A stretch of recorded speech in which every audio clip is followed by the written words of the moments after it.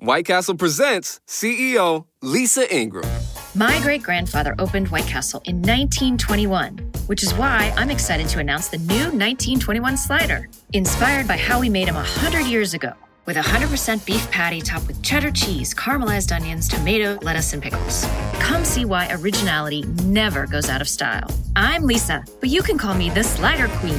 White Castle. Long live sliders. Pasteurized processed cheese at participating castles.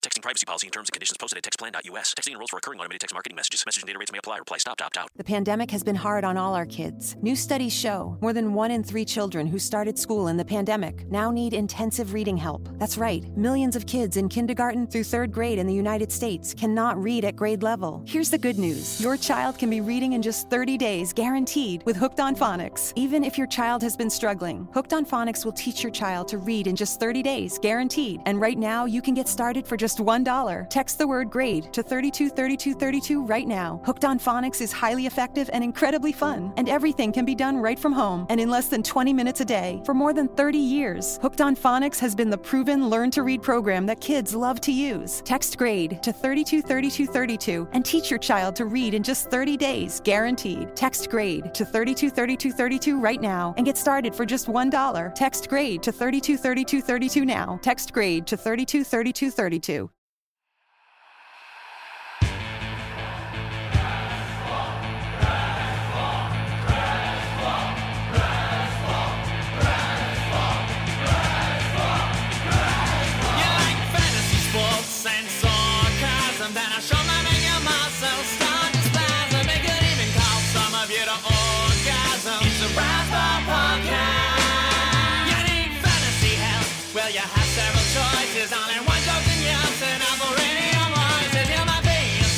Like your name was Moises. It's a Razzball Podcast. It's a Razzball Podcast. It's a Razzball Podcast. It's a Razzball Podcast.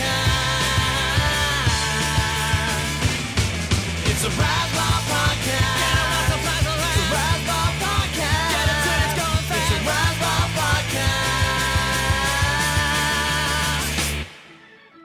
All right, Lance, I think we're back. Welcome back to the Razzball Prospect Podcast. I am your host, Ralph Lifshitz. I am slightly ornery because I've been snowed in and then just beat down by Father Winter, or whatever his name is, Old Man Winter. He's absolutely destroying Lance and I. We've been buried with a foot of snow plus. I don't know what our totals are up to now. I know I got about a foot. I think Lance probably has a little bit more because he's in the city of Boston, so it's more of a coastal storm. But even beyond that, we've had negative temperatures for 2 weeks. I am so ready for spring training. I am so ready for baseball. But the problem is it's only January 4th.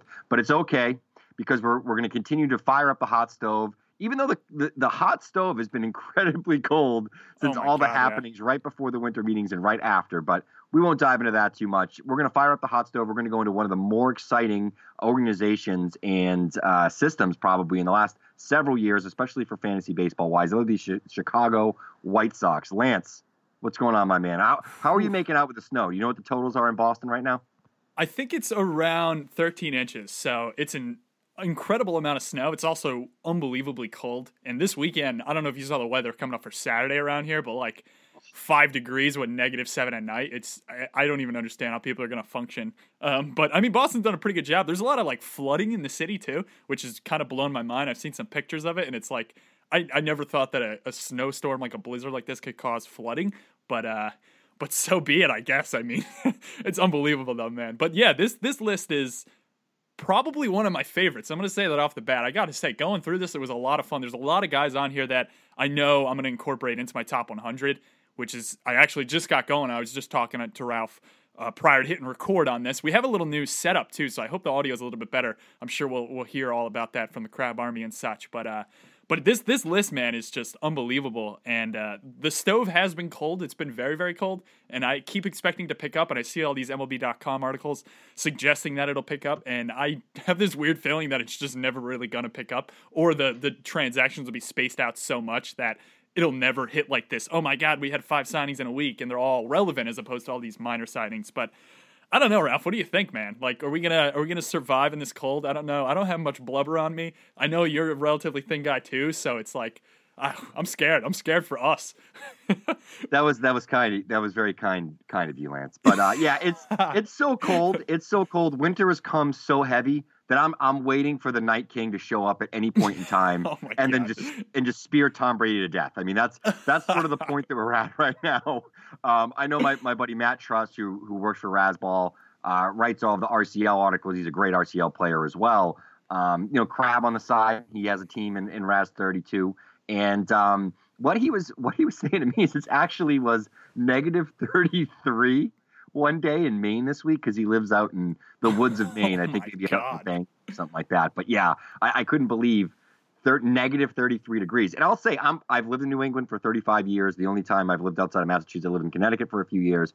And I don't remember a string of negative temperatures like this. Now, at least from, southern New England. I don't remember ever having like 5, 6, 7, 8 days to 2 weeks, which is pretty much what it's been, where it's been between 10 and negative 5. I don't remember that at all. Usually it's like 25 to 35, maybe get a couple 40-degree days mixed in. It's been so cold that the temperature had to rise today for it to actually snow. I don't know. We can talk. This is going to turn to a weather forecast. I'm going to turn it's so boring. What's his name? What's the guy's name on Jim? I'm gonna butcher his name. I'm not even gonna try. But who's the guy that gets super jacked up about snowstorms and hurricanes on the web? I don't know. There's a guy. Yeah, he's got an Italian last name. I can't think of who it is. But yeah, I'm pretty much could be that guy right now. There's been so much snow and weather and such to talk about. Is his name Eloy Jimenez by chance? No. No. He brings the whooping stick like Eloy though. Yeah, damn. So if you dug in a little bit on Eloy, I know everybody knows who he is, obviously, and we know how good he is. But I was really digging into the batted ball data to try to maybe at least get a different take on some of the stuff. And it's funny, his profile is very reminiscent of Rafael Devers. And the reason I say that is he has a relatively high ground ball rate for a power hitter, 45%. Fly balls only 26%, which is pretty close to what Devers is as well. But they both have those elite 20% plus line drive rates. Eloy has a 23% line drive rate, and he's only got a 5% pop-up rate. So not a lot of weak contact from Eloy. And I'll say I think that the ground balls may actually not be such a deterrent. At least right now where they're not completely awful, like 40 grade runners. True. And I think the reason for that is batting average on balls and play on ground balls is, maybe like 60 to 70 points higher typically than your fly balls. They mix it pretty well. And I think that's why, both of those guys are going to be able to hit for power and also, hit for some contact, get on base. Though they're not on base machines. These aren't, Rhys Hoskins, 10 to 12% sort of walk rate guys. I think, they're both settling maybe about 8%, but I think that's good because they're sort of aggressive enough that I think it will play up their batting average. And that's great for 5x5 roto. Lance, cut me off. What do you have to say on Eloy, man? No, I agree with you. Yeah, I don't think I'm worried at all about the ground balls. I'm all in, I'd say, on Eloy as a whole, as a hitter, as a prospect, as a Dynasty League asset for anyone to have. I have him currently, I'll spoil a little my list, but I have him number 3 overall of my top 100 at the moment, and I really don't think I'm going to budge that too much. I have Acuna and Vlad Guerrero Jr. ahead of him, but he's on that level to me. I know that a lot of people kind of put Acuna above in this own upper echelon of just amazing, which I agree with for the most part, but I love a lot of what Eloy does. I don't think that the ground balls are going to be an issue at all, even if that ticks up maybe above a little bit above league average. His ISO numbers through the minors are unbelievable. They're all sitting around that 200 mark, which it's elite. It's elite power. He has a pretty cool little hand wiggle. I was watching a lot of tape with him. Yep. Cool little. His hands start high. They kind of drop down. He's almost got like this weird hand pump, and he comes through the zone, which for most guys, I actually would probably say I didn't really like, but his bat speed is incredible, and I'm not sure if it's been touted as like something like a Clint Frazier. I was reading a bit. I always jump around on prospects and read other sites to see what they think and see if it jives what my impressions are. And I saw in a couple spots that they said it's like good bat speed to great, but like I'd almost go great to elite because of how quickly he gets his hands through the zone, and some of the balls that he hits with that long of a swing and his load is just unbelievable to me. And I'm enamored with what he's done, and I love his figure. I love everything about him, honestly, a corner outfielder. We'll get into the White Sox list as a whole. There are a lot of players here who are kind of this weird, eventual on most teams, probably a first base kind of guy. But I think Eloy could stick in the outfield. He's not going to be a plus defender. He's got a good arm, but he could end up being an average to above average, I think, defensively for the earlier part of his career. And he's probably going to deteriorate a bit, as almost anyone of this size is going to be 6'4", 205, listed on Fangraphs. But, man, I don't know. Like, these guys, we got this duo of elite guys, Eloy Jimenez and Michael Kopech here. It's unbelievable. I think for the most part, I'm probably going to have both of them inside my top 10. I believe, Ralph, on your last update, you had both of them inside your top 10. And at the end of the day, there isn't really too much to say aside from praise on these guys. I like that you were digging into the batted ball data a bit. That elite line drive rate's awesome. There's really, like, I just watch some tape, see what he's done, look at the stats. He jumped up to AA. He looked completely fine. He slashed 353, 397, 559 with a 206 ISO. His BABIP was insanely high. But, I mean, this guy's going to ride like a Miguel Sano-ish kind of 360-ish BABIP, but I wouldn't be stunned at that at all. Once we get some data on his exit velocity and barreling that eventually puts onto Baseball Savant when he debuts and stuff, it's gonna be top 25%. I'd be stunned if it's outside of that. And man, I don't know. Do you want to talk me off the ledge of Eloy? Because I'm all no. I'm completely with you. I had him third in my top 100 as well, and that's only because Acuna has such real right now value in fantasy leagues. Agreed. And it's gonna be tough to sort of argue with Acuna right now in terms of what his value is going to be in 2018 compared to other prospects.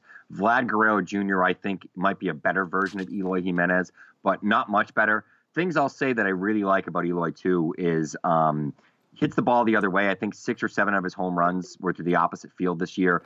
At least 5 of them were, like, deep opposite field, too, like down, like, the right field line. So he's not just pull only, though you will see some mammoth bombs when he does get a fastball on the inside and he's able to pull it down the left field line.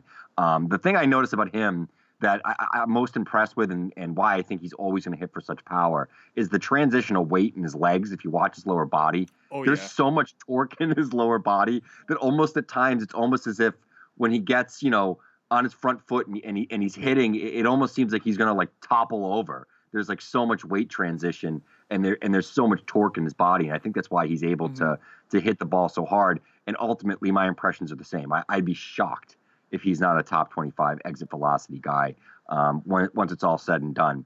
Transitioning to Kopech a little bit. The thing I like about Michael Kopech is I think there were a lot of questions with him coming into 2016. Some of the issues that he had, obviously punching the teammate in spring training and breaking his hand, had a stimulant suspension for performance-enhancing drugs. But outside of that stuff, he's really transitioned well. Regardless of his sort of cocky, brash attitude, I think he kind of brings that alpha dog, Texas, hard-throwing right-hander mentality. Nolan Ryan, Roger Clemens, there's been a laundry list of these sort of guys. He's got the big fastball velocity. His slider has really improved. Made a transition in terms of his delivery, was a little bit more straight on with the plate. After he made some tweaks, I think it was actually around the time of the Futures game, and his control really played up from there. And that's why the walks were down to around 3 in his couple of AAA starts. So this is a guy that sort of I think can package it all together. It's just a few small things he needs in terms of progressing a little bit with his changeup and maybe getting the control just a hair better. But he has everything there to really be a Noah Syndergaard type of talent.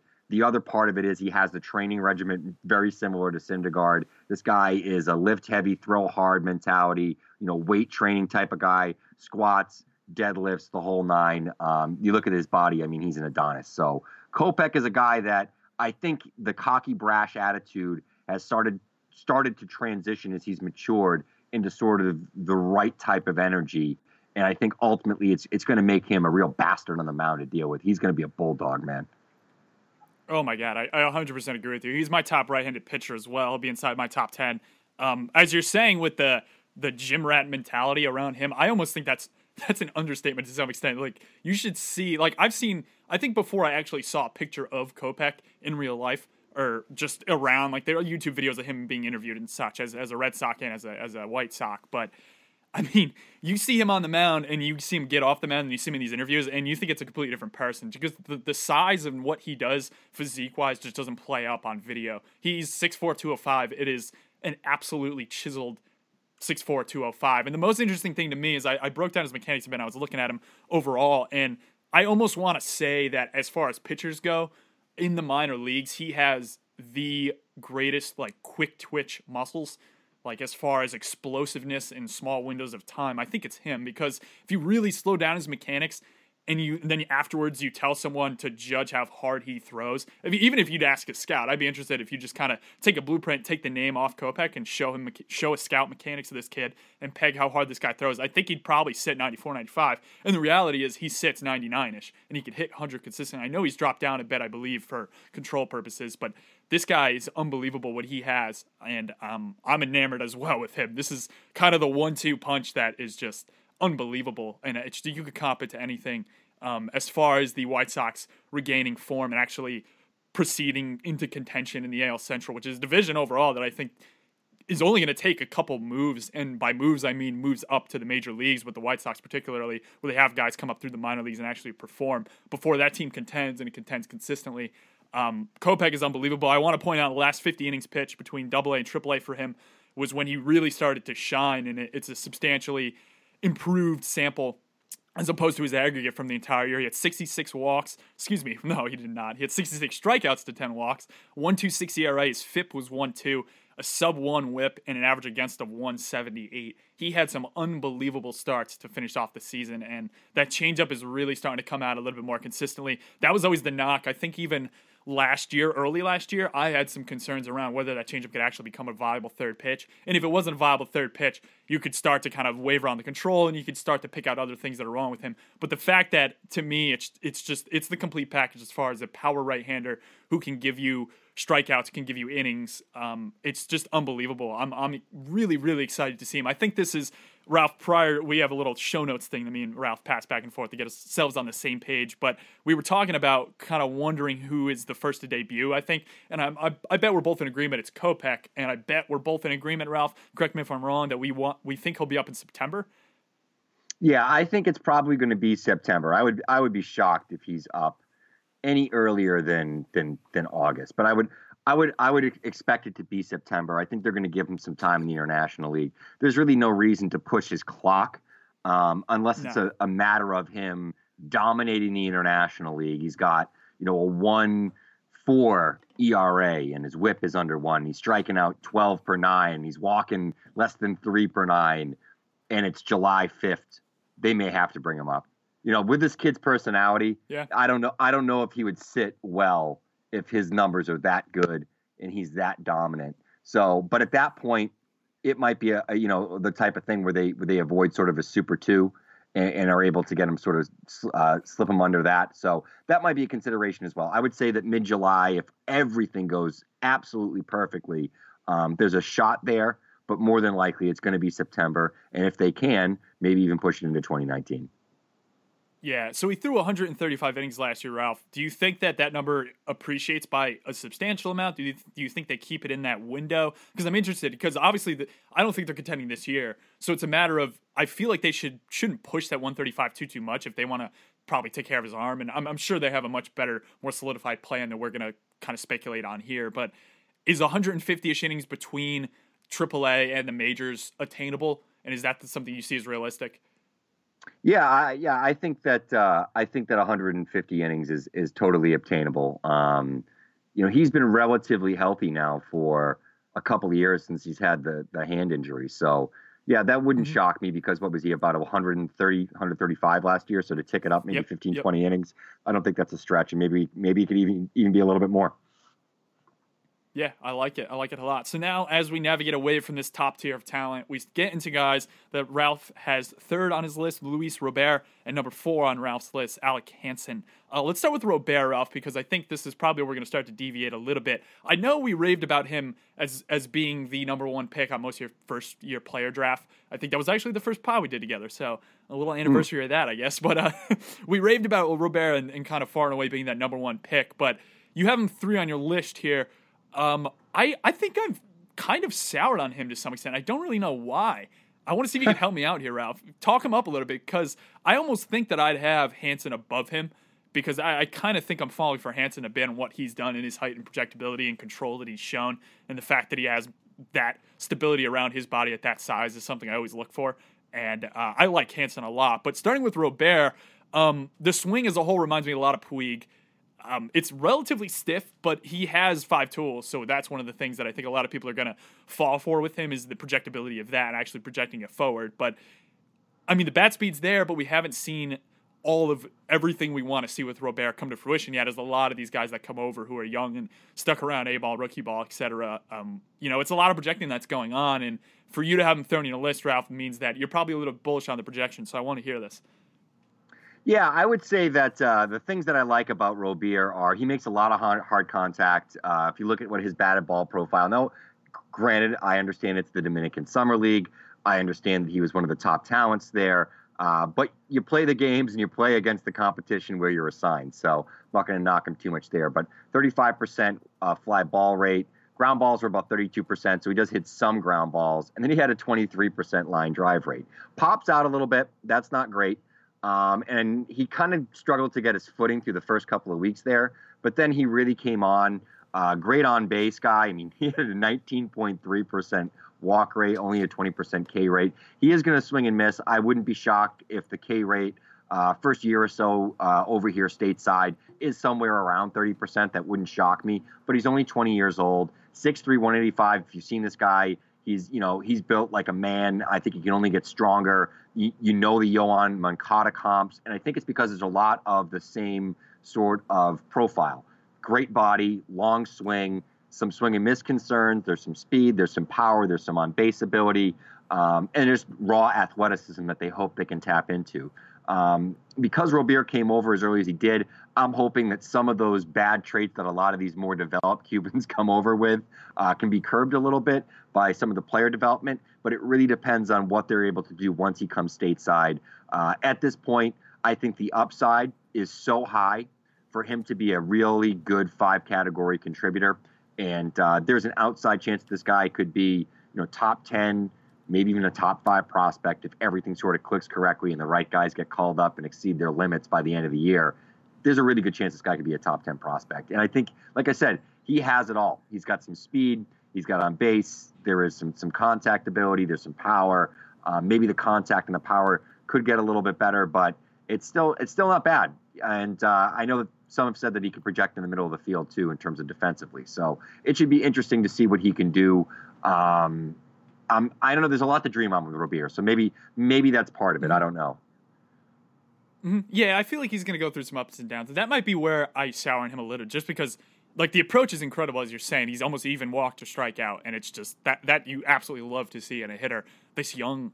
The biggest thing for me is trying to understand and just wrapping my head around how much power is exactly there. That's actually home run power. And I know we're in the juice ball era or whatever, but if you're talking about the actual skill set of the hitter, is this more gap power to deep gap power that can get to 25, 20-ish home runs in that window and stick there with speed? Or is this like eventual 30 home run, 35 home run pop? And I think that's where I might knock him a little bit, because for the most part, a lot of the praise I've heard around him has to do with the fact that he can actually fail until his 5 tools and end up possibly like a 30-30 dreamer kind of guy. But I think I see him more as like that 20 home run, 30 bag kind of guy. I'm not sure what his success rate was at the lower minors, but I think it was pretty good. So I'm interested to see the balance of speed to power and which of those tools as he kind of grows a little bit. As you mentioned, he's relatively big, 6'3", 185. That's relatively thin, I would say, compared to Kopech, who's got 20 pounds on him in an inch, and even Jimenez, I think, might be a little bit bigger in the weight category. But Robert's interesting. Yeah, it's a lot of projection, and that's kind of where maybe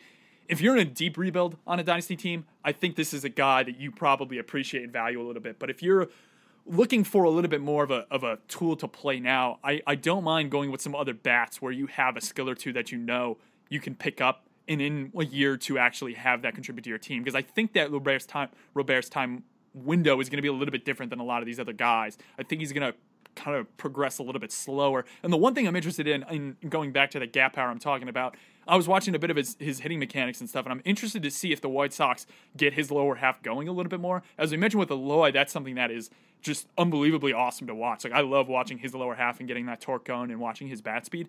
Robert's is a little bit more upper body, and I'm interested if you watch, like, his he doesn't really have a toe tapper leg kick. He kind of has more of an up and down, just he picks it up and brings it down. Probably more of a timing aspect thing. I'm interested to see if they get that lower half engaged a little bit more, if that gap power can turn into home run power. And if that starts to happen, I'm completely fine with coming around on him and agreeing with you, Ralph, and making him kind of this, top 10 eventual kind of guy when he hits 24-ish and he's 5 years in, and we got a really nice sample to look at. But, there's a lot of projecting to go on with him, but I agree the upside is immense. But I think to some extent I might maybe tend to like some guys that are a little bit more progressed and less on the projection side, but maybe that's just me being a little bit more cautious. Alec Hansen, I'll reserve my opinion for a second, Ralph. I'm interested in your thoughts on Hansen because I like him a lot, and you have Robert ahead of him. So pitcher to hitter comp, let's stay away from that because that's always going to be tough to do, but you have him right behind Kopech and you have him above Dylan Cease, Ralph. So the comparison between Kopech, it's probably, we got Kopech inside the top 10, so let's kind of kick that aside, but I'm sure there are some lists that might consider Cease above Hansen. Make the argument for Hansen above Cease. Yeah, I think the thing with Hansen is, number one, he's come into professional baseball and he threw 141.1 innings in his first full year in the minors. He exceeded everyone's expectations after having a really bad junior year at Oklahoma, where he actually got moved into the bullpen. This guy was a top 10 potential pick sort of entering the 2016 NCAA season, and he was bad. He was just bad. Like I said, he got moved from the rotation. He ended up dropping to the second round, so people still thought it was a reach. I have to be completely honest. I was very much anti-Alec Hansen, as was Halp at the time. We kind of trashed him a little bit. I might have had him buried in at the 30s or the 40s in terms of my top 50 for first-year player draft, so I was very wrong about Alec Hansen. I very quickly saw what he was doing early on this season in A-ball and immediately changed my opinion. The things that I really like about him is he's able to miss bats, and he has a good fastball. He's got some breaking stuff that works as well. I think it's the curveball is pretty damn good, and I think he's a guy that ultimately has top of the rotation upside, despite maybe having some struggles in terms of how he got there. But certainly, whatever the White Sox have done with him, or if the White Sox did anything with him, whatever he's figured out over the last year and a half, everything's really played up, and he was excellent this year. You look at the numbers, 191 Ks over 141.1 innings, 2.80 ERA, 1.17 whip. So even some of the knocks on him in terms of his control and command really were not the same concerns that we thought they were going to be. So I think the big thing with Alec Hansen is his stuff is probably equal to Cease, if not slightly better in some ways, though I think the case can still be made for Dylan Cease just based upon how good his fastball breaking ball combination is. But he's had a lot of trouble staying healthy, and I know it's 2 years difference in age. I'm still worried that Cease ultimately can reach that top of the rotation upside, where I think Hansen has just a better shot at reaching that. Yeah, I agree with you. Hansen's floor, I think, is substantially higher than Cease's, but I get why a lot of people like Cease. I'll start with Hansen. So the thing I see with Hansen, and I tend to fall for this with a lot of guys, is if they're taller and if they have some weight and if they can control their fastball and do a lot of other things around that. And actually, I can hear a snowblower in the background. So if you hear that perpetually through this, I apologize because I record right by a window. So we're not lying about the snow. But back to Hansen, back to the relevant stuff here.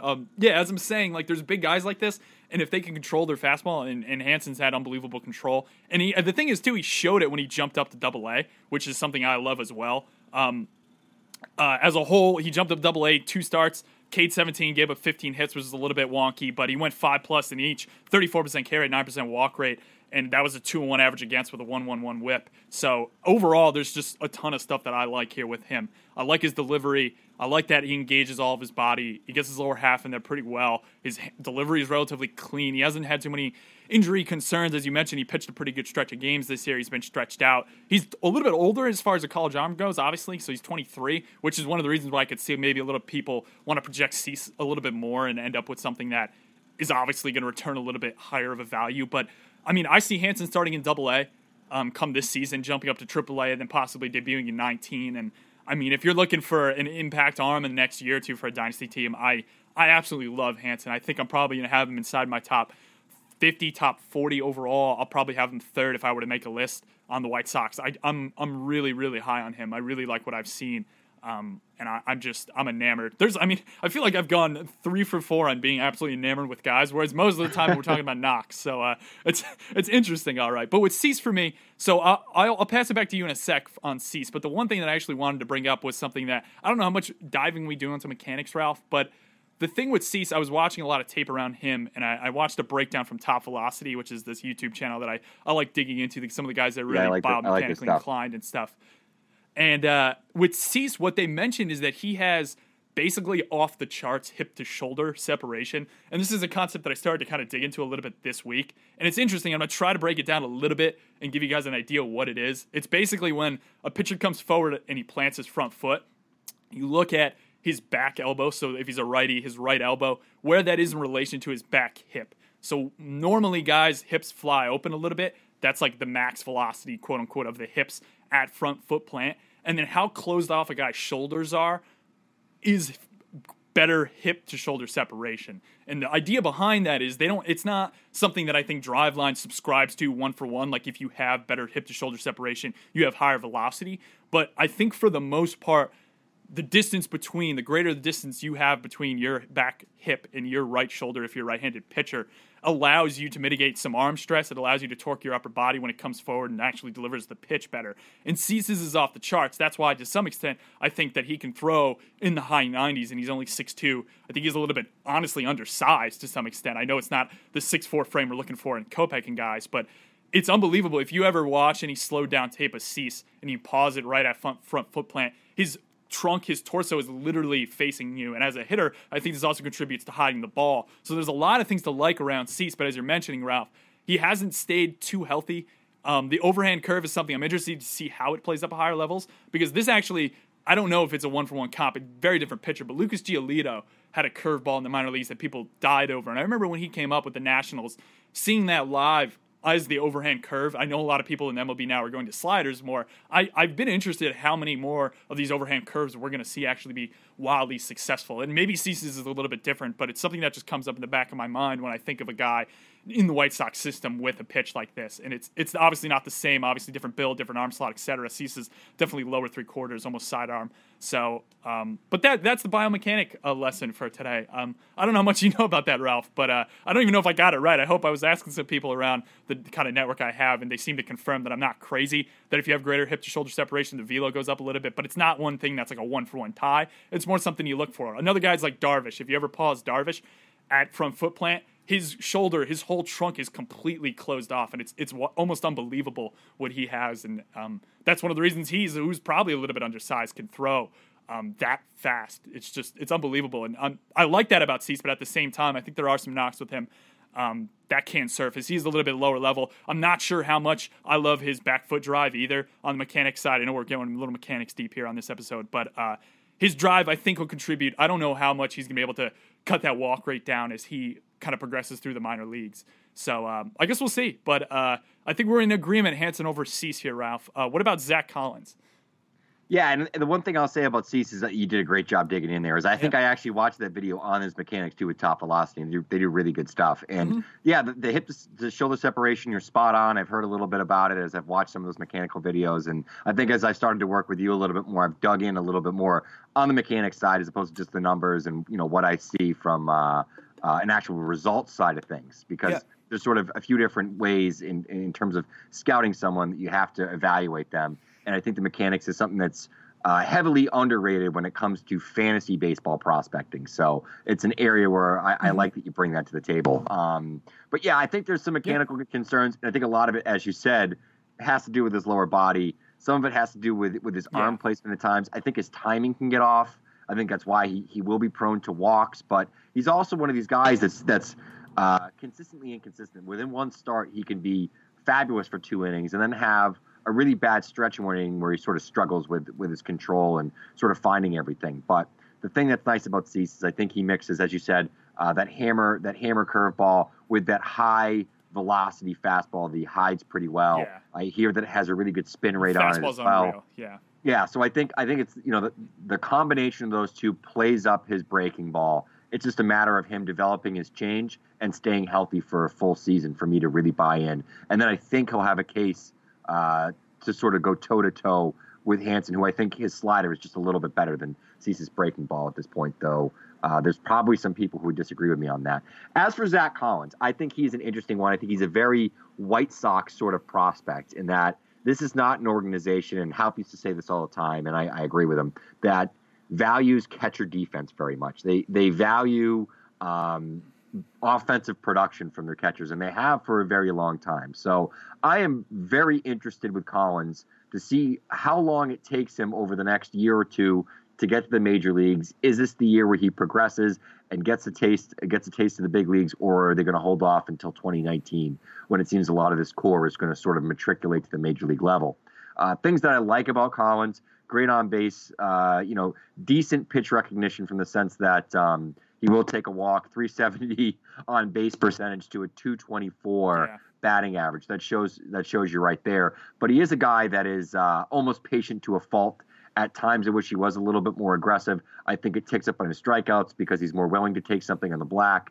And I would like, because of the kind of power that he has and the quality of contact he can make, I would like him to be a little bit more aggressive. But I doubt that the White Sox go that way. Ultimately, he's going to be a 3-outcome sort of hitter with good pop and could potentially be very relevant as a fantasy catcher.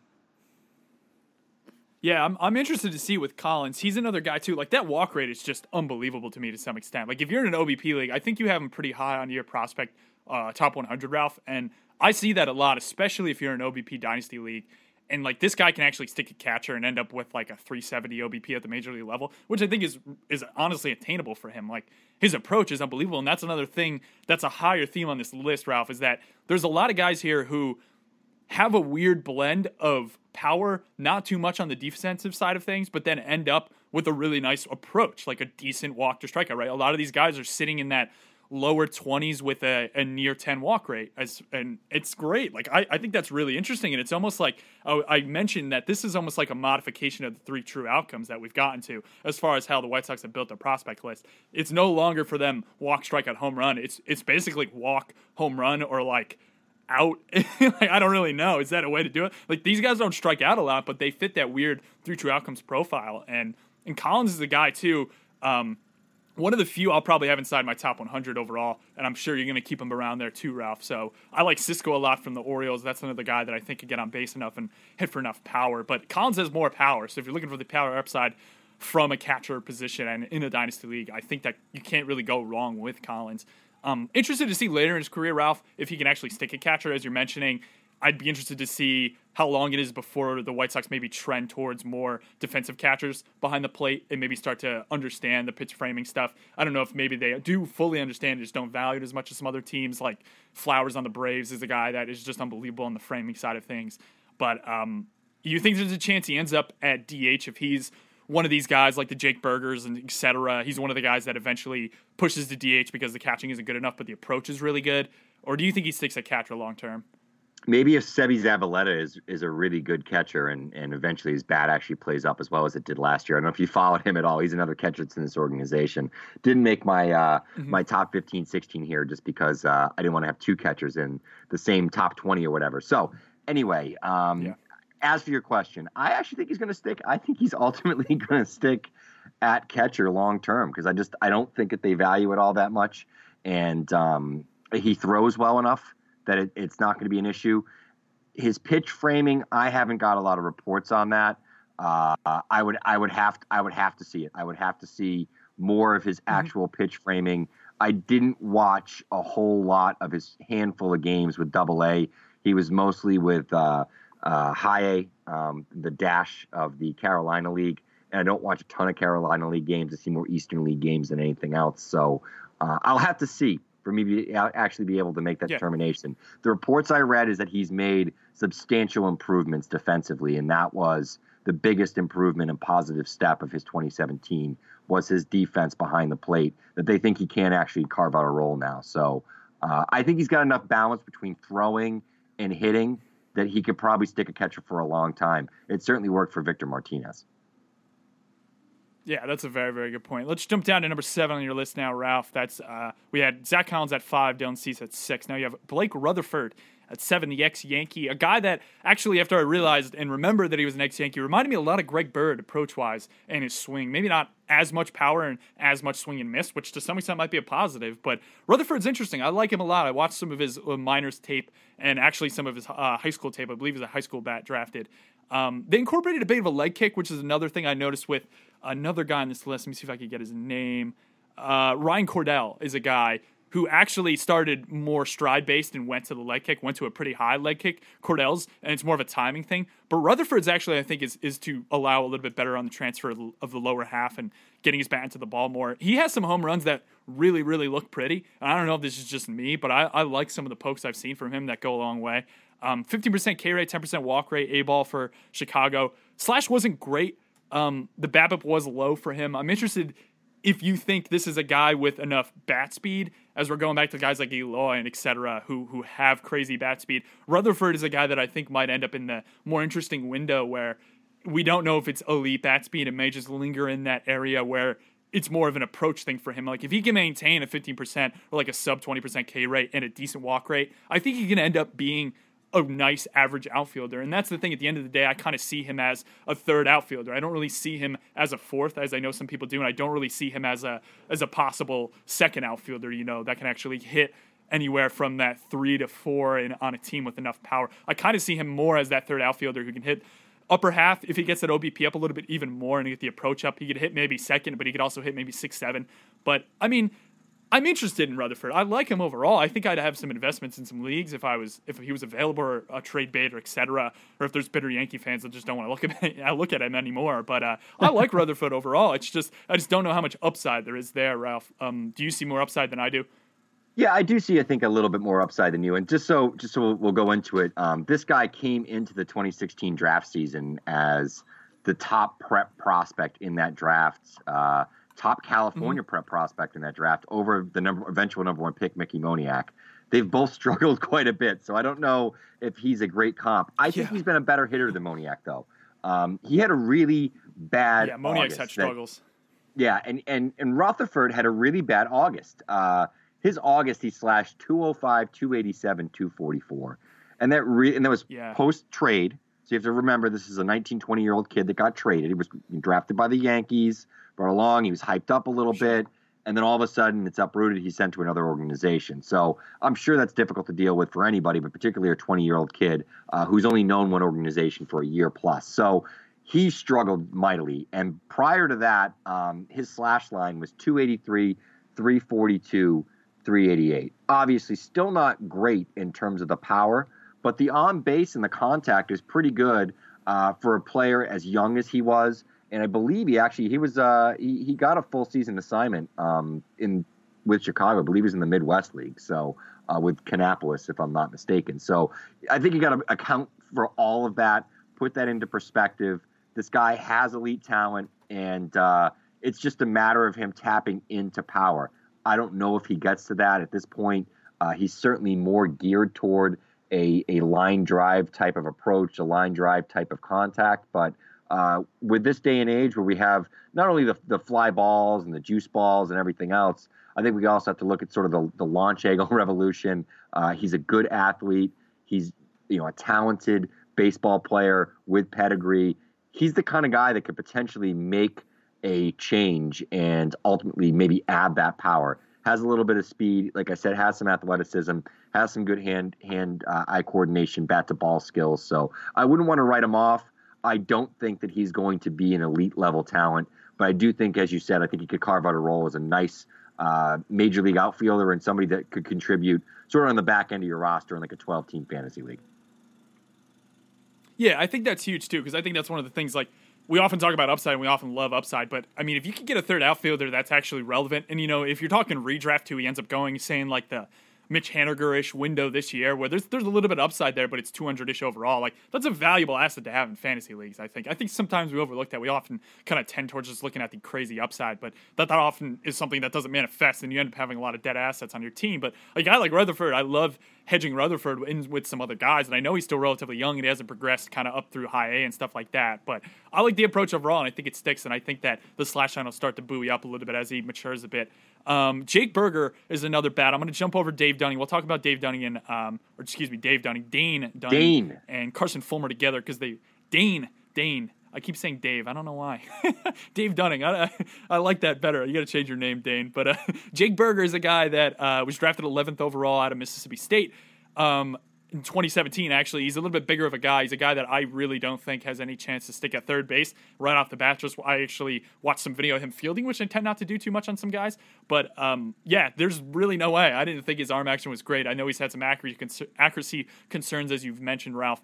The one thing you also mentioned in your little blurb on him is that they've been working on his swing to some extent. So I watched some tape comparing kind of July to August and August to September with him and didn't really see too much change. I don't know if they're trying to quiet his hands, but he's got an interesting approach. He's another one of these guys where it's a 14% strikeout rate with a little bit lower than Rutherford on the walks, but he's at 6%, whereas Rutherford was around 10. But a lot of these guys, you think that there might be the 25, 30% strikeout rate on these guys, and we'll get to a guy like Micker Adolfo who has that 30% plus strikeout rate. But a lot of these other guys are like sub 20 with a little bit of some ability to take a walk. But it's just a matter of, at the end of the day, if you look at this team, Jake Berger is a third baseman. I eventually think he goes to first, probably even ends up DHing if the bat can play up. And a lot of these guys, the question then becomes, can the bat appreciate enough to actually stick and become relevant at that position? Because as you move around the diamond, the baseline for the offensive output to actually become relevant is going to increase. So a guy at third base is like whatever. You could look at like a Jed Jerko and be like, okay, that's some decent value, but like Jed Jerko at first base is irrelevant in fantasy to some extent. You need a guy like Smoke who can put up the 30 bombs, and it's a matter of all these guys like Berger, Gillespie even to some extent, Gavin Sheets, who I think we'll get into in a bit. Like, it's all these guys. It's just a matter of if they end up going around the diamond and ending up first base, how much helium is in their bats to help them appreciate. And I'm not really sure how much is there with Berger, honestly. But they took him really, really high. And I don't really know what they saw in that. Maybe they just like the advanced college bat, think he could kind of play up, maybe play him at third and just stomach the bad defense for a bit. But, Ralph, you have any thoughts on Berger? Yeah, I've really sort of gone back and forth with him, and there's some stuff that I like about him. I think that, the advanced approach, there's a track record of what he did when he was at Missouri State. He was very good. I know that's a program that sounds funny, but they've produced some major league players, a handful actually. Bill Miller, former Red Sox third baseman, I think for the 2004 Red Sox, actually was a Missouri State alumnus, but there's been a couple other ones. So don't write off that program when you hear that. But he was very good in college, one of the better college power bats, but he's a messy, bad-bodied third baseman. I think he ultimately moves over to first base. The contact isn't great. His batted ball profile does not look good.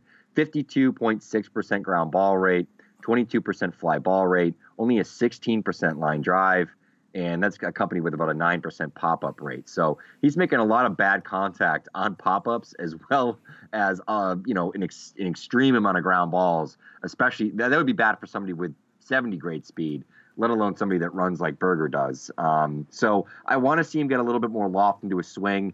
And when they were working on his swing was actually in extended spring, in instructs in the fall. So you probably wouldn't have had any tape of the stuff that they were working on with Berger. I think there was a video that was tweeted out maybe by Longenhagen back in September or October showing some of the changes, but I would have to Google that afterward and mention that to you. But he got a really aggressive assignment, and it was Kannapolis. By the way, I made a mistake before. It's the Midwest League. Kannapolis is obviously of the Carolina League because it is in North Carolina. So in the Carolina League, that's a full season A-ball. So that was an aggressive assignment, and he handled it okay. 258, 325, 393 after playing a long college season. I'll give him the benefit of the doubt, but he seems like a guy that was drafted. He seems like a reach. 11th overall seems like a reach. There were a lot of talented players that went behind him. I think we'll talk about one of them when we go into our Milwaukee Brewers podcast. We get to go into my love affair of Tristan Lutz, but I won't dive into that too much now. There's a handful of players that went behind him that are very talented that I think the White Sox made a bit of a boo-boo with this pick personally. Yeah, I agree with you there. Do you want to talk about RotoWare? You know, the man of the hour, Kenneth Cashman. Why don't we go into Kenneth Cashman and RotoWare.com, Kenneth Cashman on Twitter. Follow him at RotoWare. This guy is killing the fantasy t-shirt game. Every year he's putting out new stuff. There's some new line for 2018 that's coming out, I believe, in just a matter of weeks. You saw the designs that he had last year. He's only going to step up his game. This guy is a designer by profession. He's an artist by profession. Just a really talented guy, good guy, high-level fantasy player as well. Plus, he's a crab. You know that I love Kenny. You can obviously use the Sagnoff, that's SAGNOF, promo code to get 20% off all of your purchases over on RotoWare.com. I'd head over there. Maybe you got some gift cards left over from Christmas still. I go over there, buy myself a really good fantasy baseball t-shirt so I can be ready for all my drafts that are coming up in the next couple of months. What say you, Lance? Yeah, no, I'm a big fan of RotoWare. They sent me over a shirt. It was one of the small things that I was extremely excited about when you asked me to come on and co-host this with you, Ralph. I was like, oh, great, I'm getting a RotoWare shirt. I'm pretty stoked. So I got my I Love Keeper shirt. I wear it to the gym every now and then, and I'm still waiting for someone to pick it out and talk some fantasy baseball with me. I'm waiting for that day. I rue that day. I can't wait. That's going to be awesome. But I know there's someone out there that's going to find me at some random Boston gym and be very confused. But hey, don't worry about it. But yeah, no, unbelievable. The attention to detail is one of those things that stands out immediately when you get a shirt. He tosses in all these little cool cards, gives you a bunch of stickers, a certificate of authenticity, and the quality of the shirt itself is unbelievable. It fits well, very, very comfortable. Again, Sagnoff is the promo code. I think that's 20% off. And they got a new line coming out, as you mentioned. I'm really excited to see. He's been super, super innovative with some of the shirts he's come out with. I know he's had the poop emoji shirt for losers of fantasy football leagues, and I'm really, really interested to see what he does for fantasy baseball leagues, because I believe that some of the first shirts were around fantasy baseball. So I feel like to some extent that is the brainchild of it, you know? The root of RotoWare is fantasy baseball, and I know that me and Ralph really, really appreciate that. But yeah, Sagnoff, RotoWare.com, Kenneth Cashman. Check him out on Twitter. Check him out wherever you can, and get your save some money on some nice fantasy baseball shirts. Rep it up, because we're getting into draft season. I know that Razzball is jumping to multiple posts per day after MLK Day, right around there, I believe. So this is getting into the season. You know, a lot of people are now at fantasy football leagues. Fantasy hockey is something I know not too many people play, although that is still in season and such. But fantasy baseball is dominant to some extent, I think. And we're going to start kicking around some prospect lists and rankings. You're going to start seeing them come out, and FBC data is going to come out. And we are really, really excited for the year. And I know we're gonna kill this year on Razzball. We got Ralph and Gray on the podcast itself, and then me and Ralph doing the Prospects podcast. Ralph's probably going to have a couple columns a week. I'll have a column per week. And we're stoked for the year. This is going to be unbelievable. Are you excited about Dane Dunning? Not Dave Dunning, Dane Dunning, Ralph. I actually am very excited about Dane Dunning. Sort of going into what his background was, he was the odd man out at the University of Florida with a very, very talented rotation that obviously included A.J. Puck, who was a draft mate of his. Yep. Also included Alex Vieto. And some other very talented arms. I don't know if Singer was in that rotation yet or not. I think he was on that team, though. But he's a guy that made the transition from the bullpen to starting, which you don't see all the time, but it's not unheard of from some of these college guys from a great program. Things that I really like about him, he's got a low 90s sinker, has really nice movement on him. It's effective to righties and lefties. And I think that really drives his elite ground ball rate, which is close to 55%. He's a guy that mixes double-digit swinging strike rate, about 12%, with that 50% plus ground ball rate. So it's a nice mix for me with pitchers. Though I'm not married to ground ball guys. I know there's some people who prefer the fly ball guys just because of what the batting average on balls in play is. But for me, you're still not going to hit a homer in a homer-prone sort of park when you're getting a lot of ground balls. Also mixes in a 12-6 curveball that I don't know if you've watched much of it. I've seen it described as a slider as well. Sometimes it's one of these things, cutter, slider, curveball, slider. It has some slurvy break to it at times. It gets plus grades at times. I've seen it look average, and I've seen him have trouble throwing it for strikes. I've seen other times that it looked really, really sharp, and that's why he was able to pair that with the sinker and miss some bats. Changeup, it seems like with all these guys, is a work in progress, but changes are a field pitch, and it's one small thing, a grip thing, better arm action, just, better sequencing, and sometimes that pitch can play up. But I think there's a lot of good things here with Dunning, and I think that he's a guy that has a really interesting profile for fantasy that sort of slides under the radar a little bit. Yeah, I agree. It definitely does slide under the radar. It's one of those things where you have another guy in the White Sox system like Hanson, as we were talking about earlier, who is stretched out to some extent. Like, Dane Dunning, I think, threw about 140 innings. He's 23. He's a little bit older. I understand that. But there's a lot of guys in that 23-ish college arm window that aren't throwing 140 and that aren't stretched out, and that you're a little bit more worried about possibly getting to that 26-ish age before you see that 140-ish innings pop. But with Dane Dunning, he's 23 and he has the 140 up to high A. We saw some of the home. He actually gave up, I think, a good amount of home runs when he jumped up to high A. He had 118 innings there, 140 total, so he had 20 in low A before he jumped up. But I'm interested to see if that home run rate continues into next season with him. I'm sure he's going to reach Double-A at some point. Hopefully that's not something that becomes a concern with the sinker ball pitcher. You'd like to see that ground ball rate stick, which it has to some extent, but the fly balls did go up a bit. I think in the lower minors he actually had like a 65% ground ball rate, which is just unbelievable. It almost makes me think that they probably should have progressed him quicker than they did, because, you see some of these other guys. There's one guy on this list, I don't remember who it was, Spencer Adams, maybe? He just kind of flew through their minor league system with it was Nick Birdie. It was Zach Birdie. Not the Minnesota Twins, Zach Birdie. He flew through the minor league system. He basically threw like 5 innings at each stop and just appreciated up, and it was unbelievable. But Dane Dunning's one of those guys, I could see him in Double-A. I'd be very interested to see if they start him in Double-A and have him touch Triple-A next year. Another one of these kind of 2019 debuts. I like him a lot, honestly. 26% K rate, 7% walk rate, controls everything pretty well. High ground ball rate. It's a mixture of swinging strikes and ground balls, which is something that guys like Luis Castillo, I know we've talked about a good amount, and you guys have talked about on the Fantrax Baseball Show. I like that a lot, and you like that a lot. Dallas Keuchel's another guy, obviously a little bit of the upper echelon, where he can get a bunch of swinging strikes and keep the ball on the ground. It's a great combination, especially in an age where the balls are flying out, even if that continues as a whole nother debate. But not too much relief risk with him at all, I don't think, but there is a bit of relief risk with Carson Fulmer, who, Ralph, you have 10 on your list behind Jake Berger at 9 and Dane Dunning at 8. So Fulmer at 10. This is a guy from Vandy who is shorter, high-effort delivery. I think a lot of people knocked him for that. And right out of the gate, I think for the last 3 years, we've been talking about him as a reliever long-term. He actually made some starts, though, in 2017 with the big club. He made 5 of them, and the results weren't good. And that is concerning to me, mainly because he has, I think, 4 or 5 pitches that he throws consistently. And I'm not exactly sure which of those I trust the most, because from what I understand on the grading system around a lot of his pitches, they all kind of mesh together in that 50-ish window. He doesn't really have that fastball that sits in the 70-ish grade or 65-ish grade that we see with a guy like Cease. He doesn't really have a really good breaking ball like Cease has or like Hanson has. There's a lot of kind of confusion over the role in which pitch he's going to stick with as far as the cutter goes, the fastball goes. I know he's got to change in the curve too. But there's really nothing here for me to get really excited about on the starting pitching side of things. Is there anything for you to get excited about on the reliever side of things, Ralph? Is this a guy that you think can end up being the 8th inning guy to Zach Birdie if he stays healthy? Or do you think that could even be flip-flop? Do you think he has enough K upside to actually be a closer? Or is this more like a 2-inning longish kind of guy, like a Davinsky type?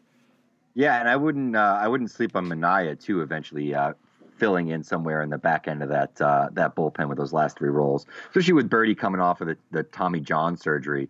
I think there's an opportunity for Carson Fulmer to be a pretty decent closer. I think his stuff can play up in that. He was good at the role in spurts at Vanderbilt, and he got moved into the rotation. But I never thought this guy was going to be an elite starter type. I've always thought that his best role was as a bullpen guy, and I think eventually he'll find his way to that bullpen. But for now, the White Sox need some innings in the major league level, and he's a guy that's going to get some more run, I think, as a starter in the major leagues. I know there's some things they've been trying to tweak with him in terms of his mechanics, and some of his grips and some of his off speed and breaking pitches. I read a little bit about that today on maybe Fansided or something like that.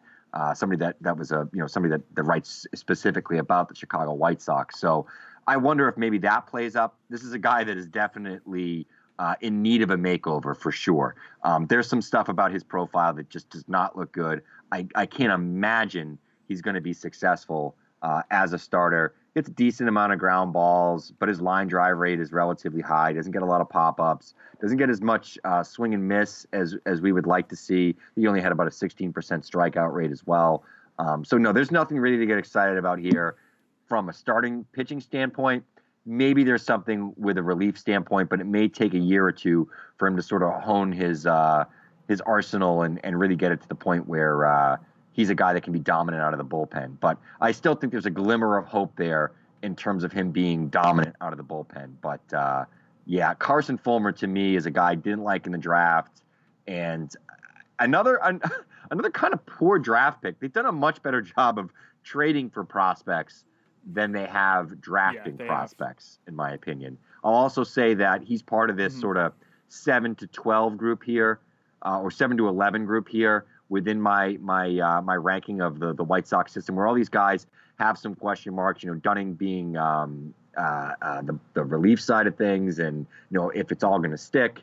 But there's a lot of questions with Rutherford. There's a lot of questions, I think, with Micker Adolfo as well, who I'm sure we'll probably get into in a minute. There's a ton of questions with Fulmer, and there's obviously also questions with Berger. So I don't love Fulmer. Yeah, I don't think there's anything else I could say to sort of knock him at this point until he has a 5 ERA in the majors this year, which I think is eventual. Yeah, I know. I agree, yeah. So Micker, you mentioned Micker Adolfo. I think I'm going to coin him the most fun player on this list just because he looks like a football player. He looks like he probably shouldn't be playing baseball. And I was honestly very impressed with his swing.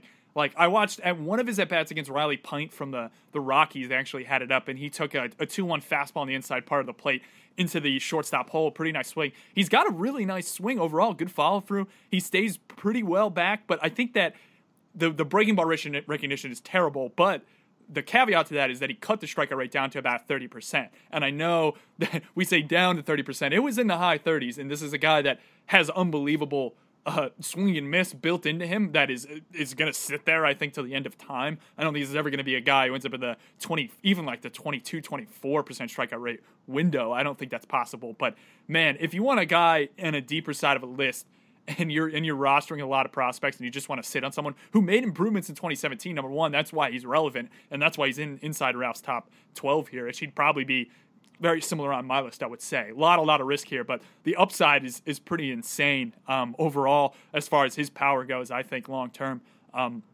And yeah, he's just fun. Just go to YouTube and watch some Micker Adolfo videos because he is a large human, and I don't really know if he ever got tried out by the Pats as a tight end. He could have buoyed up with Gronk. That would have been interesting. But yeah, the swing is good. I was pretty impressed. Ralph, were you as impressed with the swing overall, even though that the strikeout rate is around 30%? Yeah, and that 31% strikeout rate is far and away the best strikeout rate of his career. He was 33% last year, but we're talking about a guy that's had 40+ strikeout rates, though, albeit in like 50-game sample sizes, but still, 50-game sample size with like a 43% strikeout rate is pretty ridiculous. But I think the thing that I liked about it is Adolfo finally tapped into some of that massive 60 grade, maybe 70 grade raw power that he has. So he's a fun player to dream on. Even if he's sort of a fringe major league guy, maybe he's a platoon bat, I think he's still an interesting guy for like a depth piece in your minors in a deep dynasty league, just because if it all clicks and something happens, you can get down to a 25% strikeout rate, maybe can get that batting average of 260 and really streamline his swing and tap into 25 to 30 to 35 type of power, because I think that could be buried somewhere in there. It's just a matter of if he could clean up the whole package, not swing and miss so much and get it down to 25%. But he's already made some improvements, and he's still relatively young. I mean, he only turned 21 in September, so he's age appropriate for the level. He was signed for a lot of money initially when he was, I think it was $1.6 million back in 2013 as an international. Sometimes these international kids just take a little bit longer, but I think Adolfo is a guy that could shoot up ahead of the other 5 or 6 players that are ranked ahead of him on this list. It wouldn't shock me if he's ahead of Berger and Fulmer and some of these other guys next year. Completely agree with you, yeah. And as we jump now to 12 through, I'm going to group these guys together here, the three of them, and we'll kind of slice and dice them, I guess. I agree. 12 through 14, you have 12 is Ryan Cordell, 13 we have Casey Gillespie, and 14 we have Gavin Sheets. So the guy on this list that I probably am a little bit bullish on, that I would shoot up probably about 5 or 6 spots, is Gavin Sheets. So let's kind of leave him for a second and talk about Cordell. Cordell's a guy, as I mentioned, I believe a little bit earlier, as I was talking about Rutherford, who added a leg kick like Rutherford, but it's a really, really high leg kick. And I think it's a timing thing from what I was looking at, because I was actually kind of surprised when I saw that they added that. I thought to some extent that the K rate would have gone up, but his slash line actually looks pretty nice with the implementation of this. I think he did it to start off 2017, went through with it. 22% strikeout rate, 9% walk rate. This is another guy that falls right in that weird window where it's not a lot of Ks and it's a good approach overall. But it again comes back to how much is that bat actually going to play up at the higher levels. How much is that going to turn into a bat that becomes relevant and fantasy relevant? Because at the end of the day, that's why we're here. We're trying to find the prospects for you that are a little bit deeper on this list that might actually turn into valuable assets, as opposed to fourth outfielders like a guy that just doesn't end up actually returning any value for you, especially if you're even thinking about a lower investment on a guy like this. But Cordell feels like a fourth outfielder to me, and I'd almost say the same thing for Casey Gillespie. And as far as mechanics go, it's really, really different between the two. Gillespie is a guy that there's literally no movement in his lower half. It's a step, and it's all upper body swing. But he's had some home runs. I think Gillespie's a switch hitter. Correct me if I'm wrong, Ralph. Yes. He's had some interesting swings. Yeah, he's had some interesting swings. I like his swing a little bit more from the left side, and he's got some good drive. But overall, this is just another guy where I'm just not sure what it actually turns into. And the biggest thing is that he's from Wichita State, I believe. So there's 2 big draft pieces coming into this draft. 2018, Alec Boehm and Grayson Janista from Wichita State. So that's actually a pretty relevant team this year. So this is another one of their alum, a little bit further along, obviously, as he is in the White Sox minor league system. But his average fell down to 210 from 300 in the prior years. And I think that the biggest thing is trying to figure out whether that is a blip for Gillespie. Do you have any insight on what you believe? Are you just going to split the difference in projecting him out, Ralph, and kind of sit around that 250 window? Do you think the 210 is more representative, or do you think 300 is more representative of what Gillespie can actually be? Yeah, I think ultimately his batting average is probably more along the lines of like a 260 to 270 guy. The thing that I've been sort of discouraged by with him is that he's not tapping into the sort of that raw power that he showed in college. I was pretty high on him coming out of that draft in 2014. And initially, he's showed some pretty good things with the Rays organization in a pretty decent 2015 and in 2016, all right. Was traded and really wasn't great at either stop this year, whether it was Durham. I saw him actually for a couple of games in Durham and wasn't great with Charlotte either. I saw him for a couple of games in Charlotte as well. More of a line drive sort of swing. I think the batted ball profile backs that up. 20% on the line drive rate. Doesn't hit enough fly balls. For a guy that's as big as he is, I'd like to see him add a little bit more loft to his swing. He's 6'4", 240. I'd like to see him tap into a little bit more of that weight. That's why I put Cordell ahead of him, because I think that he has more pathways to a role on the major league level, not only this year, but going forward. He can play, a few different positions in the outfield, played a few positions in the infield. So I think he gives you some of that versatility. Got a little bit of speed. He's got a little bit of power, some decent on-base ability as well. And his contact and his pitch recognition has actually played up over the last few years. He's been dealt a couple of times, Brewers, now to the White Sox, from the Rangers previously. But I've never thought that Ryan Cordell was a bad hitter. But I don't think he's a great hitter as well. There's a solid chance that he's a fourth outfielder, but I think he's a guy on a White Sox team that doesn't have a lot of outfield depth. I think that potentially he could find some time in the major league level this year. And because of the power and speed combination, maybe he could give you some decent weeks and maybe a decent month or two when he gets in a hot streak. I don't like Casey Gillespie very much anymore. I used to be pretty high on him, but I think that his prospect status has really deteriorated. While Cordell is a guy that's sort of off the radar, but I think he could serve a function on the major league level, and ultimately that's why he's going to get an opportunity before Gillespie does, in my opinion. Yeah, I agree with you there. I think that we are kind of blending these two guys together to some extent, because that's probably a better representation of what they're going to become, is just ending up in that kind of fourth outfielder role if they ever get up to the major league level and actually contribute. But Gavin Sheets is a guy that I would probably shoot up a bit on this list just because of a personal preference around him. The only real knock that I saw overall with him, now he was taken 2017, I believe, in the second round. So a similar kind of profile to what we're talking about with the other individual, Jake Berger, I believe, who was drafted 10th overall, where it's an interesting bat overall. Gavin Sheets is 6'4", 230. He's got a bulldog swing. This is an aggressive left-handed swing. And although the bat speed isn't insane, again, this is another guy where the strikeouts aren't a big issue. And my interest in him is specifically that. If he could keep that strikeout rate around 20% and display this power up a bit as he jumps up into high A, double A potentially. He's currently in low ball, I believe he played a bit. He got about 200 plate appearances. He only 3 home runs. There's a lot of kind of confusion around what the actual skill set is on the batting side of things, but I think that there's more power there than a lot of people are thinking. I'd probably shoot him up to around 10. I'd probably have him right around Jake Burger, honestly. I don't think there's a substantial difference between Burger and Gavin Sheets, aside from the fact that Sheets is already at first base and Burger will probably eventually get there. So that might be a knock, of course, is that we don't see a lot of these first basemen actually ending up in a position, as we were talking about earlier with Hoskins, where there's actually a first baseman that ends up being good as opposed to a third baseman that goes to first baseman or a corner outfielder that ends up at first base.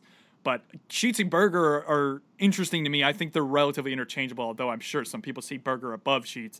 So that's kind of my inflation on Sheets to some extent. I don't know if you have any thoughts on Sheets, Ralph, but if you don't, we could talk about Zach Birdie, who many have touted as the closer of the future if he can stay healthy. I know he just underwent Tommy John in July of this year, so there's going to be a recovery process for him there. Probably not going to see him in 2018, but Birdie is a guy with unbelievable strikeout ability. It's something that's shown up at every level, and I don't think it's going to go away, but the walks are there. But I guess first, if you have anything on Sheets, Ralph, and if not, jump into Birdie for us. Sure, yeah. With Sheets, I'll say I think you hit the nail on the head. He had a great year his junior year, this past year, with Wake Forest, /322, 429, 634 with 20 bombs. I mean, he had a massive season. So he might have been a little bit tired. I'm interested to see what he looks like next year. The bat has to play because he is a first-base only guy, not athletic enough, but he has the bloodlines. Father Larry Sheets was a major leaguer for a long time. I think he's a guy that could hit 25 homers. I think he's more of a 260 hitter, probably going to pop up a lot for me when you look at the swing. But I do think that there is some ability there. And there really isn't a big difference, personally, for me, between 15 in this list with Birdie and 9. If you wanted to sort of throw all those guys in the air and however they landed, because you could make a case for Birdie over Fulmer. I just think the fact that Fulmer is healthy this year is going to pitch, ultimately, that he ranks a little bit higher. So Birdie, I think, is going to be a really nice 1-2 punch if they ever come to their senses and decide to go with Birdie and Fulmer in the bullpen. Louisville kid, college track record as a closer, was, I think, probably the elite closer in the NCAA in 2016. And I think that he is a future relief ace. He's got a 70, 80 grade fastball. It's got some wildness to it, but I think it has some funk to it too. Hides it pretty well. It's difficult to pick up. Obviously, he has the Tommy John surgery. We hope that he comes back. Most of the time nowadays they do. But this is a guy that can pump high-octane fastballs high in the zone, miss a ton of bats when he pumps it on the inside, particularly to right-handed hitters. His secondaries can be above average. From time to time, they'll play up with the changeup and the slider. But he's not a starter. He's a guy that ultimately you have to hope that he's a closer, and those guys don't have a ton of value in dynasty leagues. You can draft him, you can hold him, but he's somebody like in Roto Wire Dynasty Invitational that I'm doing right now. I wouldn't take Birdie until like round 38, 39, 40. My last 2 or 3 picks is where I would take a chance on a guy like Birdie. But I do think the upside is there. And if he turns into Craig Kimbrell, then, hey, man, you hit the nail on the head. But I'm not one to gamble on relievers in dynasty leagues, especially prospect relievers, which is why he's 15 on this list, though his stuff is good enough to probably put him in the top 10. Yeah, and you mentioned he's really good right-handed hitters. One of the things, if you ever watch him from behind home plate, he's really, really closed off when he comes set. His like front foot actually almost wraps behind his back foot. It's really weird. It's really, really unique. I don't think I've seen many guys really look like that on the mound. He pitched for Louisville. Pretty insane 34% strikeout rate at AAA, which is obviously higher level than and a lot of other these guys that we are talking about. I know Hansen jumped up AA, and I think Dane Dunning was kicking around there too. But Birdie did this at a high level. It's a matter of the control. But I agree with you. This is a guy that if you want a closer for some reason, or you want an upside closer that you think to some extent maybe come 2020 could be pretty good, I guess go for it. But I wouldn't put too much of an investment in him, particularly because of Tommy John. If he didn't have Tommy John, I think he'd probably be a little bit more interested, just because he feels a bit like a Ken Giles kind of guy where he's in the minor leagues and we know he's a closer. So it just feels like that you feel comfortable with that as opposed to trying to pick the next guy who is kind of like Horacio Iglesias, who is a starter and then ends up going into that closer role. So this is a pure closer from day one. I don't really see him in many other spots, but it's a matter of him recovering from Tommy John. And I know relievers probably recover a little bit quicker. They don't really need to stretch him out too much. We're not worried about him throwing 150 innings. We're worried about him getting back to 65 and throwing at that peak velocity as much as possible. But yeah, I like Birdie a bit, but it's more of a thing where I think he becomes relevant in redraft leagues down the road as opposed to dynasty leagues too much. Spencer Adams, Ralph. This is a guy who I think people have been projecting for a very, very long time. Yeah. And to some extent, I've watched older tape of him. You look at him then and you look at him now and you're like, you don't really know what changed. And there really isn't too much strikeout upside. Nope. This is why probably you have him 16 on your list. Again, it's one of those things, toss these guys up in the air, flip them around. If you still want to keep projecting Adams, go for it. But I think I'm kind of done with it. I don't know if you are, Ralph. Yeah, and I think I would probably have Louis Alexander Basabe ahead of him had Basabe not had like an awful season. And sometimes I rank guys like this because there's a chance that he could get called up to the majors this year, and it gives Gray some information to pull from. I'm not even kidding. There's times where I honestly write about players that way. That way Gray will have a little bit of information on some of these guys that are like high minors guys that have an opportunity to potentially get called up and make a couple of starts, or fill out a major league role as a corner guy. And I think Cordell probably is one of those guys too, or Casey Gillespie. Mm-hmm. And then the other one being Spencer Adams. But he's really not exciting for fantasy. Doesn't miss a ton of bats. Doesn't limit a lot of hard contact. The peripherals aren't great. The ratios aren't great. So he's kind of just the depth guy that's on this list. And if I was going pure upside and wasn't factoring ETA in at all, Basabe would have been ahead of him. And there might even been some guys that were left off of this list that might have been more deserving, but I felt that I kind of had to write him up because there was a chance that he could make some starts in Chicago. I don't know if you have anything to mention on him or if you want to wrap it up with Basabe here, but yeah, I don't know. Spencer Adams to me is blah, blah, blah, blah. Yeah, I agree with that. Yeah, Basabe, I agree, definitely he's over, but he did have a pretty crappy year. At the end of the day, Basabe feels like a fourth outfielder to me. He's another switch hitter here. I don't mind his swing from either side of the plate. I think he replicates it relatively well, which will help him not have crazy Pablo Sandoval-esque platoon splits at the end of the day. He was a Red Sox at a time. He had a 12-25 season, 12 home runs, 25 bags in 2016, which is one of the reasons why I think a lot of people probably had him around that top 100-ish. I think he was probably the last guy on a lot of people's lists. And I know a lot of top 100 lists, a lot of people say, I know like Longenhagen says all the time where there's about, 50 people in consideration for that last spot. So it's always funny in the comments when you see, oh, where's this guy? And it's like, listen, like the difference between 99 and 150, it's like a slivers. So they just really don't complain about that stuff. But it's negligible. Yeah, Basabe was a guy, I think in 2016, a lot of people. Exactly, yeah. And Basabe was a guy who was in that 100-ish window, and now he's fallen out of it for sure, I think. And he's probably more around as Ralph expands out and does more lists.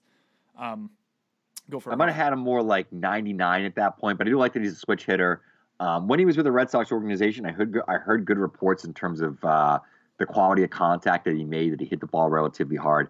But I think his best skill is he's a really good runner. He doesn't get caught a whole lot. I know it's the lower minors, but he's been pretty consistent throughout his career. Gets on base. I think he ticked up a little bit in terms of his plate approach this year. Hopefully that power can come back, because if this is a guy that can slug 430 to 460 with that speed, then I think he can carve out a role. He's a decent defensive outfielder too. So I think he could have a major league career. He's still very young. And if you're interested in adding him anywhere, make sure that you do not confuse him with his brother, who's a second baseman. Is he still in the Arizona organization? He might have been traded. Don't quote me on that, but I believe he's still in the Arizona organization. Alejandro Basabe, right? Yeah, it is Luis Alejandro Basabe as opposed to Luis Alexander Basabe, which is the better one. We tried to make that clear last year. I'm going to make that clear again, though. They might be sliding a little bit closer than they had been previously. But there we go. The Chicago White Sox system. So all the people who were mad that we covered the Cubs last week and made a big deal and talked for an hour and 10 minutes. I don't know why you would be. Why would you be mad that we gave you more fantasy baseball content and dug even deeper on a system that might get forgotten a little bit because it's not in vogue at the moment? Well, we gave you the trendy hipster list. You have the Chicago White Sox list. All the kids down in Harvard Square that are hanging out in that middle area, they're going to be real happy with it. They're wearing their skinny jeans. I'm starting to sound really old. I'm gonna go try to shovel some more snow, maybe defreeze my car again. I've just been going outside and like starting my car every 4 hours. That way I know it starts up tomorrow morning. And then like just shoveling the end of my driveway. That way I'm not gonna get stuck here. It's gonna be full escape and get to work tomorrow, so I'm not stuck in a house with 3 children who don't have school because school has already been canceled for tomorrow. So I'll sign off here. It's Ralph Lifshitz. You can find me on Twitter at Prospect Jesus, doing the Fantrax Baseball Show with Andy Singleton. Those are coming out on Friday. We have Eric Longenhagen. It's coming out this week. We have Paul Sporer coming on next week. We're going to cover some more players. I covered Luis Castillo, Blake Snell, Teoscar Hernandez. I crapped all over Dylan Bundy. I said some nice things about Ketel Marte, Zach Cozart. So we covered a whole bunch of players this week. We're going to cover some more next week. We're going to do the Detroit Tigers. No, Cincinnati Reds next week, right? Is that who we have? We have Cincinnati Reds next week? Am I getting my alphabet correct? Yeah, it'll be Reds Rockies, right? Yeah. Yeah, I think we should probably just do a Reds show because, quite honestly, that Reds organization is. I agree. I may like that. Yeah, they got a series. They got a lot of guys. With I like the White Sox even. You know, this is a really good system. 1 to sort of 6, 1 to 7, and then it slides back a little bit, and they do not have the depth of like a Padres or a Yankees who have like 40 guys that we could rank. But Lance, I'm going to turn it over to you. Tell the people where they can find you. Yeah, I'm at Lance Brosdow on Twitter. Been growing the Twitter following a lot, so if you could jump on with me, I consider you a day one still to some extent as we move through this industry together, me and Ralph and everyone else on the Razzball side of things. But yeah, at Lance Brosdow, I put a lot of my stuff through there. I've written a lot of stuff. I have some articles queued up for Razzball, actually. One is on Miguel Cabrera, one is on Zach Cozart. I'm doing one on Gallo this weekend, what I'll have up. Those are all probably going to come down the pipeline in the next month or so. So I am backloading some content here, but I have written a bit about Garrett Cole recently, Byron Buxton, some other guys for various sites as my own, Big 3 Sports. I wrote a little bit for Baseball Prospectus and such. So I'm all over the place, and this is one of the highlights. I've been getting into the prospect side a lot more, and even some of the lower minors prospects and college prospects, etc. Work for the Collegiate Baseball Scouting Network, edited for them a bit. And we got a lot of good content over there, and good content everywhere. That's the name of the game. Just get good content out, help yourself differentiate. And man, this is the highlight of my week most of the time, Ralph. So I really enjoy doing this with you. A pleasure as always. And I guess for me and Ralph, and for everyone in snowy New England and up the East Coast that got hammered, I hope you all enjoy your weekends and you don't freeze because it's going to be really cold. So for the Razzball Prospect Podcast, take care, everybody.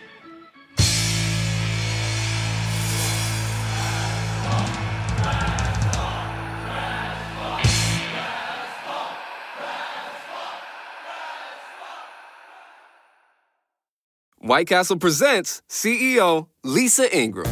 My great-grandfather opened White Castle in 1921, which is why I'm excited to announce the new 1921 slider, inspired by how we made them 100 years ago, with 100% beef patty topped with cheddar cheese, caramelized onions, tomato, lettuce, and pickles. Come see why originality never goes out of style. I'm Lisa, but you can call me the Slider Queen.